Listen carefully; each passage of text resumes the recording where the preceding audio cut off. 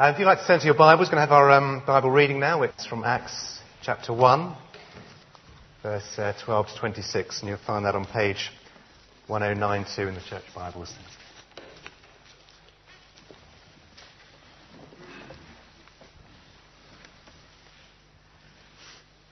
Matthias chosen to replace Judas. Then they returned to Jerusalem from the hill called the Mount of Olives, a Sabbath day's walk from the city. When they arrived, they went upstairs to the room where they were staying.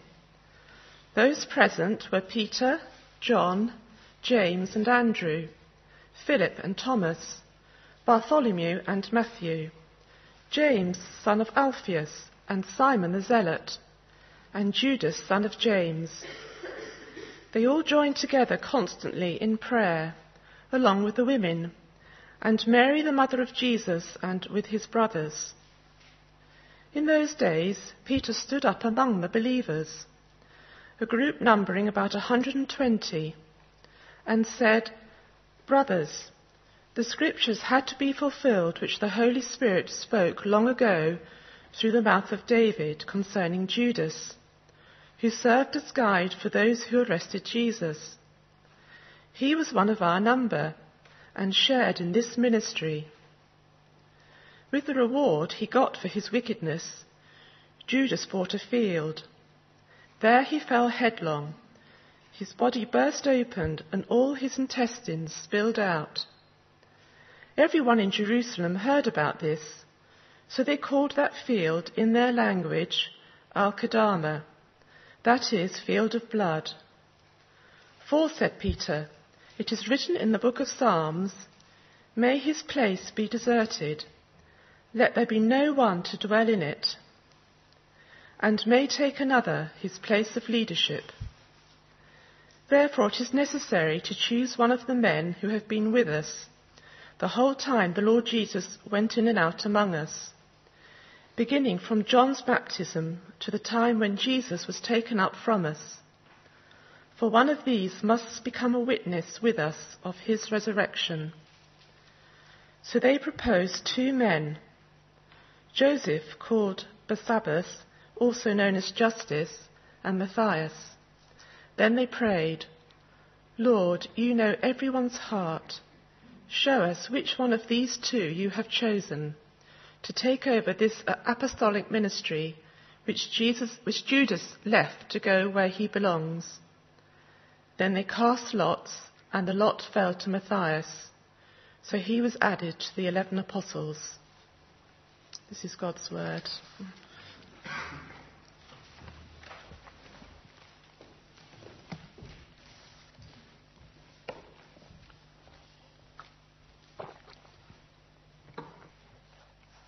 How often do you pray? And what do you pray for? Prayer has been described as the lifeblood of the Christian, and yet so often we let it run low, and we're surprised that our Christian energy and enthusiasm wanes. It's easy, isn't it, for prayer to be relegated down the priority list? As we looked at last Sunday morning, it's so easy to become Marthas, constantly fretting about what we have to do, rather than just sitting and spending time with God in study and prayer. Now, I'm not here this evening to make you feel guilty about your poor prayer life. I think we all know that our prayer lives could be better. But in this short series of 3 sermons on prayer that we're going to be looking at over the next 3 weeks, we're going to be looking at 3 of the most common areas of prayer and areas in which we often struggle. This evening we're looking at the issue of guidance.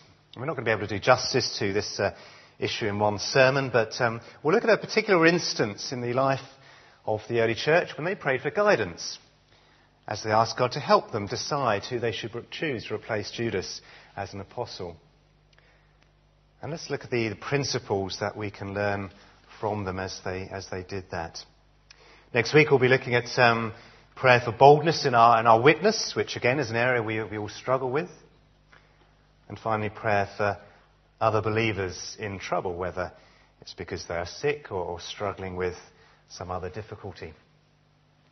These sermons are going to be based in Acts because the early church was a great example of a church, of a people who were committed, who were passionate about prayer, and we could do well to learn much from them. They didn't always get it right. If we moved on to Acts 6, we could see there how the church had to set aside deacons to care for some of the practical aspects of church life, recognising that the ministry of the word and prayer had been neglected, and they needed to prioritise that. But let's have a look at this passage from Acts 1. The context here is that Jesus has left the disciples. He's ascended into heaven. And before he did so, he leaves them with two commands and a promise, which are linked. Have a look at verse 4. There's the command of chapter 1. Do not leave Jerusalem, but wait for the gift my Father promised, which you have heard me speak about. Do not leave Jerusalem, but wait for the gift. What is this gift or promise? Well, in verse 5 it says, in a few days you will be baptized with the Holy Spirit. And then in verse 8, you will receive power when the Holy Spirit comes on you.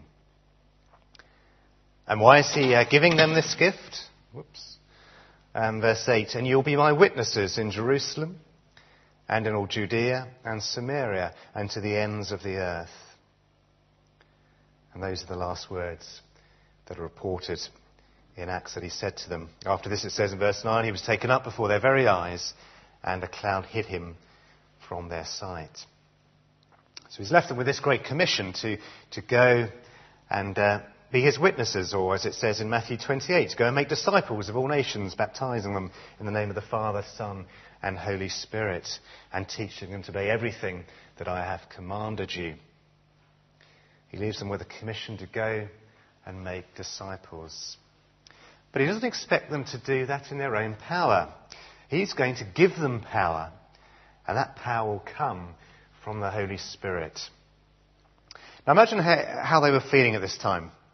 They've been on a real roller coaster of a ride, emotionally speaking. It wasn't very long before that they'd witnessed Jesus arrested, crucified. And they thought probably that was it, that it was all over. The 3 years that they'd spent with him, all a waste of time. Probably depressed, afraid for their lives, hiding behind closed doors. That was the part of the roller coaster where they're hanging upside down, just wanting it to stop. And then incredibly, Jesus comes back from the dead, just as he said he would. He really is God. And the resurrection has proved it. He's with them for 40 days. Imagine what that time must have been like. Pure celebration for 40 days. The roller coaster's climbing slowly the right way up. They've got a view over the whole surrounding area. They were disciples of the risen Lord Jesus, the one who had power over death. But now, he's returning to heaven. But this time it's different, isn't it? Of course they would be sad that he's leaving them. But they've seen his power. Now they can trust that when he says he will come again, he will come again. When he says he will give them the Holy Spirit, they know that this will really happen. They've already experienced something of his power. Do you remember when they were sent out and they were given power to cast out demons, to heal people? They knew what that was like.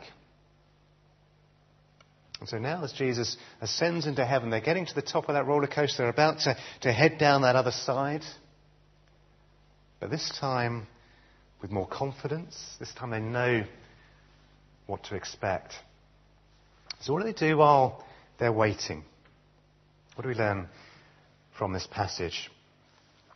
Well, what we see is that they join together constantly in prayer. Now you might think if Jesus has promised he will send the Holy Spirit, they might as well just put their feet up and wait for him to come. Time for a bit of shopping in Jerusalem. Hang out down the local snooker club. Watch a bit of chariot racing. And then when he comes, they can get on with whatever task they've been given. But what does it say here? Verse 12, they returned to Jerusalem, a Sabbath day's walk from the city. And when they arrived, they went upstairs to the room where they were staying. And we have a list of those who were there. We have all the apostles, Peter, John, James and Andrew. Notice here they're grouped in 3 groups. Some sort of leadership hierarchy, probably Peter, John, James and Andrew, the leaders of the early church. But then also the women are there with him.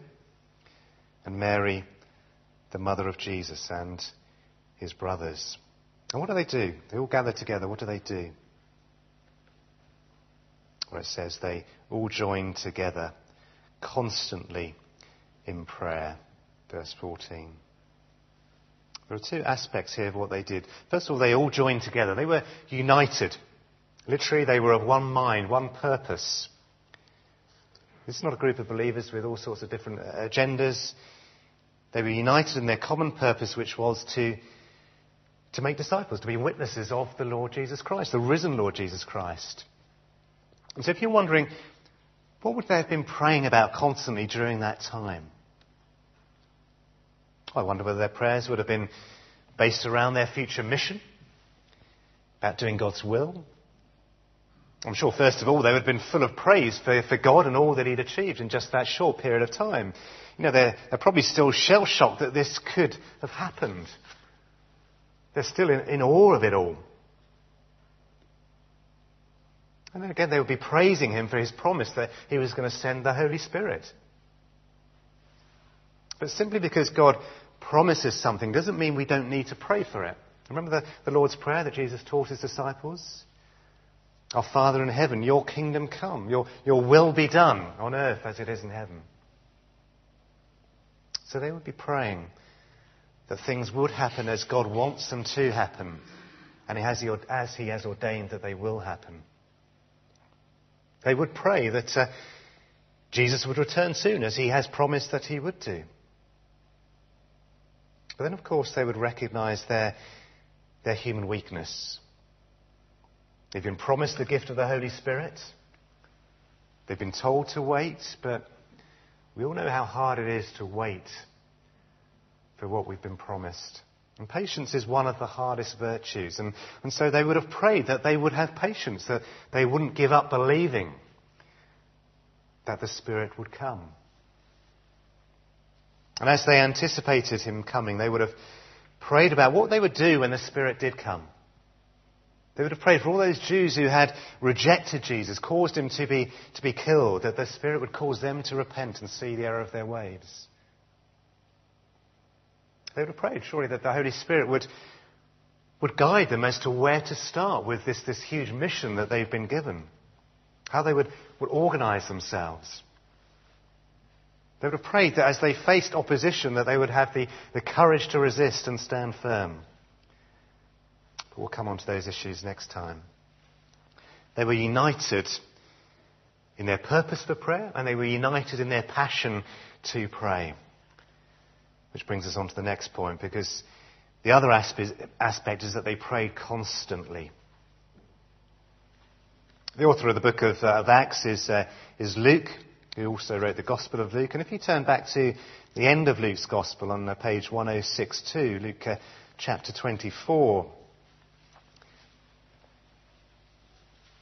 here it says, right at the end of chapter 4, after Jesus left them, was taken up into heaven, it says, then they worshipped him and returned to Jerusalem with great joy. And they stayed continually at the temple, praising God. And so we have this picture here of them staying continually at the temple, praising God, and meeting also in homes to pray constantly. Their lives are immersed in praise and prayer. And this is even before they start to proclaim the gospel. It's quite a challenge, isn't it, when we think particularly of our token efforts, prayer. It might not be so difficult to pray on our own constantly during the day. Wherever we are, we often need Jesus' help to resist temptation as it crops up, to pray for strength. to pray for the words to say in different situations. But often we find it harder to meet together to pray at all, let alone pray constantly. And you may say, well, it was a particular time, they were waiting for the Spirit. What else could they do other than pray? And that may be true to a certain extent, but I think we've probably lost something of that community of believers coming together to pray. And we need to think, how can we recapture that urgency, that faithfulness in our church prayer life? What does it say in our verse for the year? Be joyful in hope, patient in affliction, faithful in prayer. I wonder if this year as a church we have become more faithful in prayer. Well, let's come on to the second point, which is that they sought help from God's Word. In this context, they identified an issue that they needed to resolve, and that was to replace Judas as one of the 12 apostles. And so Peter stands up at the first church members' meeting, group of 120 believers, and starts, as we do when we open a church meeting, by speaking from God's Word. He first explains what happened with Judas as being according to God's plan, that the Scriptures had to be fulfilled, but also that it was a wicked act for which Judas bore his own responsibility. And then we have that gory little aside in brackets about what happened to Judas, which we won't dwell on too much for the faint-hearted. And then Peter takes 2 verses from the Psalms and applies them to their current situation. And these Psalms are like many Psalms in that they reflect the despair of life in the sinful world in which we live. They point to the hope that is to be found when we wait on the Lord, when we trust in Him. The hope coming from the one who will right the wrong done to the righteous. That one being the Messiah, Jesus Christ.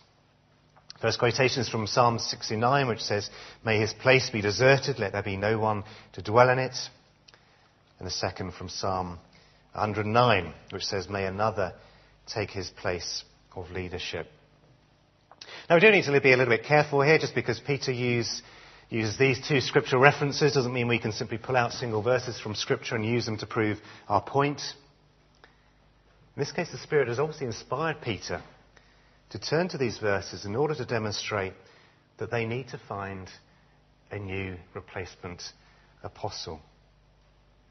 But how do they know what to look for in an apostle? These days, when we choose elders or deacons, we have the qualifications set out for us in Scripture. But what was needed for an apostle? We'll have a look at verse 21.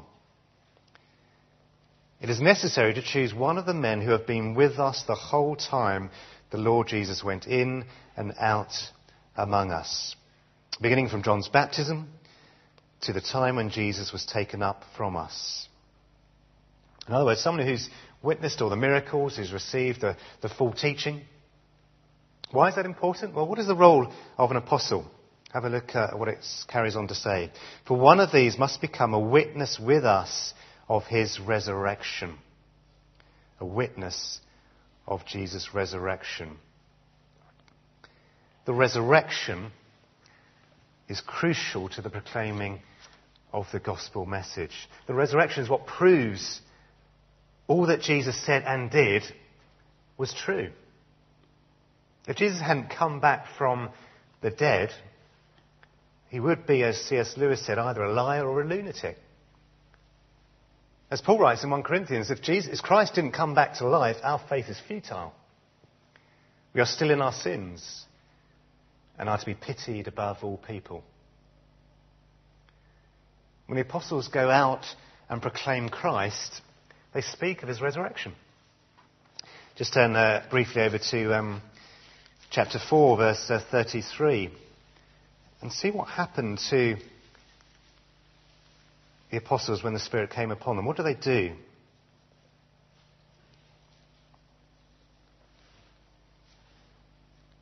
It says there, "With great power, the apostles continued to testify to the resurrection of the Lord Jesus, and much grace was upon them all. They testified to the resurrection of the Lord Jesus. Let's turn over to Acts chapter 13, verse 26. And this is Paul now preaching in Antioch. He's reminded the Jews of their history. And then look what he says in verse 26, chapter 13, verse 26. He says, "Brothers, children of Abraham, and you God-fearing Gentiles, it is to us that this message of salvation has been sent. The people of Jerusalem and their rulers did not recognize Jesus. Yet in condemning him, they fulfilled the words of the prophets that are read every Sabbath. Though they found no proper ground for a death sentence, they asked Pilate to have him executed. And when they had carried out all that was written about him, they took him down from the tree and laid him in a tomb. But God raised him from the dead. And for many days he was seen by those who had travelled with him from Galilee to Jerusalem. They are now his witnesses to our people. We tell you the good news. What God promised our fathers, he has fulfilled for us, their children, by raising up Jesus." They knew how important it was for an apostle to be a witness of the resurrection. And so they proposed 2 men who met this criteria. And then what do? They've identified 2 men who meet this criteria. And then they pray that they would know the mind and the will of God. What exactly is it they prayed for? Have a look at verse 24, back in chapter 1 now. It says, "Lord, you know everyone's heart. Show us which of these 2 you have chosen to take over this apostolic ministry, which Judas left to go where he belongs." Well, first of all, they pray for divine insight. They pray for the mind of God. It was that was uniting them when they came together to pray, the mind of God. They were praying with one mind. At the curry night on Tuesday night, Phil Chadder, the speaker, spoke about life on the inside of a prison. Not particularly an attractive place to be, not a great deal of good that goes on there. But then he pointed to the words of Jesus, who said that all the evil that men do comes from the inside, from within men's hearts. That includes all of us there at the curry night on Tuesday night. Yes, we might be able to put on an air of respectability. We might be able to kid other people. But we can't kid God. He knows what we are like on the inside. He knows what our hearts are like. And as Phil said, Christians are those who accept that it doesn't look good on their inside, who accept that they need God's help to change, as opposed to those who kid themselves and others that they actually are not that bad. People's actions often display what they are like on the inside, but we don't know people's thoughts. We, as humans, can make certain judgments about the suitability of someone to be given a role of a responsibility, but we need God's help and insight. And it's not just about appointing leaders, it's about many areas of church life that we need divine insight because of our spiritual blindness. We want the mind of Christ. And so we pray out, "Lord, help us to see what you see. Help us to see what we are doing wrong as a church, where our faults are, where we are being disobedient to you. Help us to see how we can be serving you more faithfully." And the interesting thing about guidance is that most of what we need to know is actually in God's Word already. But we may not know where to look. And we may not know which passages to turn to, which are helpful, and how we apply them to our situation, which is why we pray for the Spirit's help. Much of what God wants us to do is simple obedience to Him. It's a simple trust in Him at all times. It's serving Him faithfully at all times. In short, it is putting Him first. And I think the reason that we sometimes struggle with guidance is that we often don't put Him first, do we? In the passage, the apostles' request of God was, "Show us which of these 2 you have chosen. Who is the person you want?" Now, this is quite a specific case here. We're talking about the 12 apostles, but the principle is the same, accepting our limitations and asking for God to show us what is most important for him in a certain decision. You might recall the story in the Old Testament when Samuel went to the house of Jesse and he brought out 7 of his sons and made them pass before Samuel as he was there to find the one the Lord had chosen to be the next king of Israel. And each time he said, no, the Lord has not chosen this one. And eventually the youngest was brought out and God said, he is the one. As God said to Samuel afterwards, man looks at the outward appearance, but the Lord looks at the heart. To pray for God's guidance is to ask for his mind and his will. When we think of our daily personal decisions about how we spend our time, how we spend our money, are we asking God for help in prioritizing them? Or in pursuing what we think is good, are we neglecting what is actually better? When we think of the big decisions that we have to make in life, like a new job, it's often a big decision for many people. What are the criteria that we use? When we think of the criteria the world would use, it would be, what is the status I would get from this job? What is the power that goes with it? What is the sense of fulfillment that I will find in this job? What is the remuneration? What are the prospects? Prospects by which is meant the prospects for greater status and power and fulfillment and remuneration. But none of those things is mentioned in the Bible as a reason for working. The reason we work is because God called us to work. But the majority of the world's population have no choice about the work that they are able to do. And if your work is well paid, if it is fulfilling, then praise God for that. But remember what is more important to God. Not the job you choose, but the way in which you perform that work. Are you working with enthusiasm? With honesty? With fairness? Are you serving the Lord and glorifying him in all you do? Are you being generous and loving towards your colleagues that you work with? Are you being fair in your dealings with clients? Or patience? In short, are you reflecting God's character and your relationship with him? The key to making sure we are doing that, the key to all our decision making, both as individuals and as a church, is where we started, which is by ensuring that our lives are immersed in prayer. As Jesus came to the point where he had to make the hardest choice of his life, where he had to allow himself to be arrested and flogged and crucified and take the sin of the world upon him, experience the abandonment of the Father for our sakes. He spent the night in prayer. Whilst the disciples slept, he prayed. And in the course of that prayer, he said, not my will, but yours be done.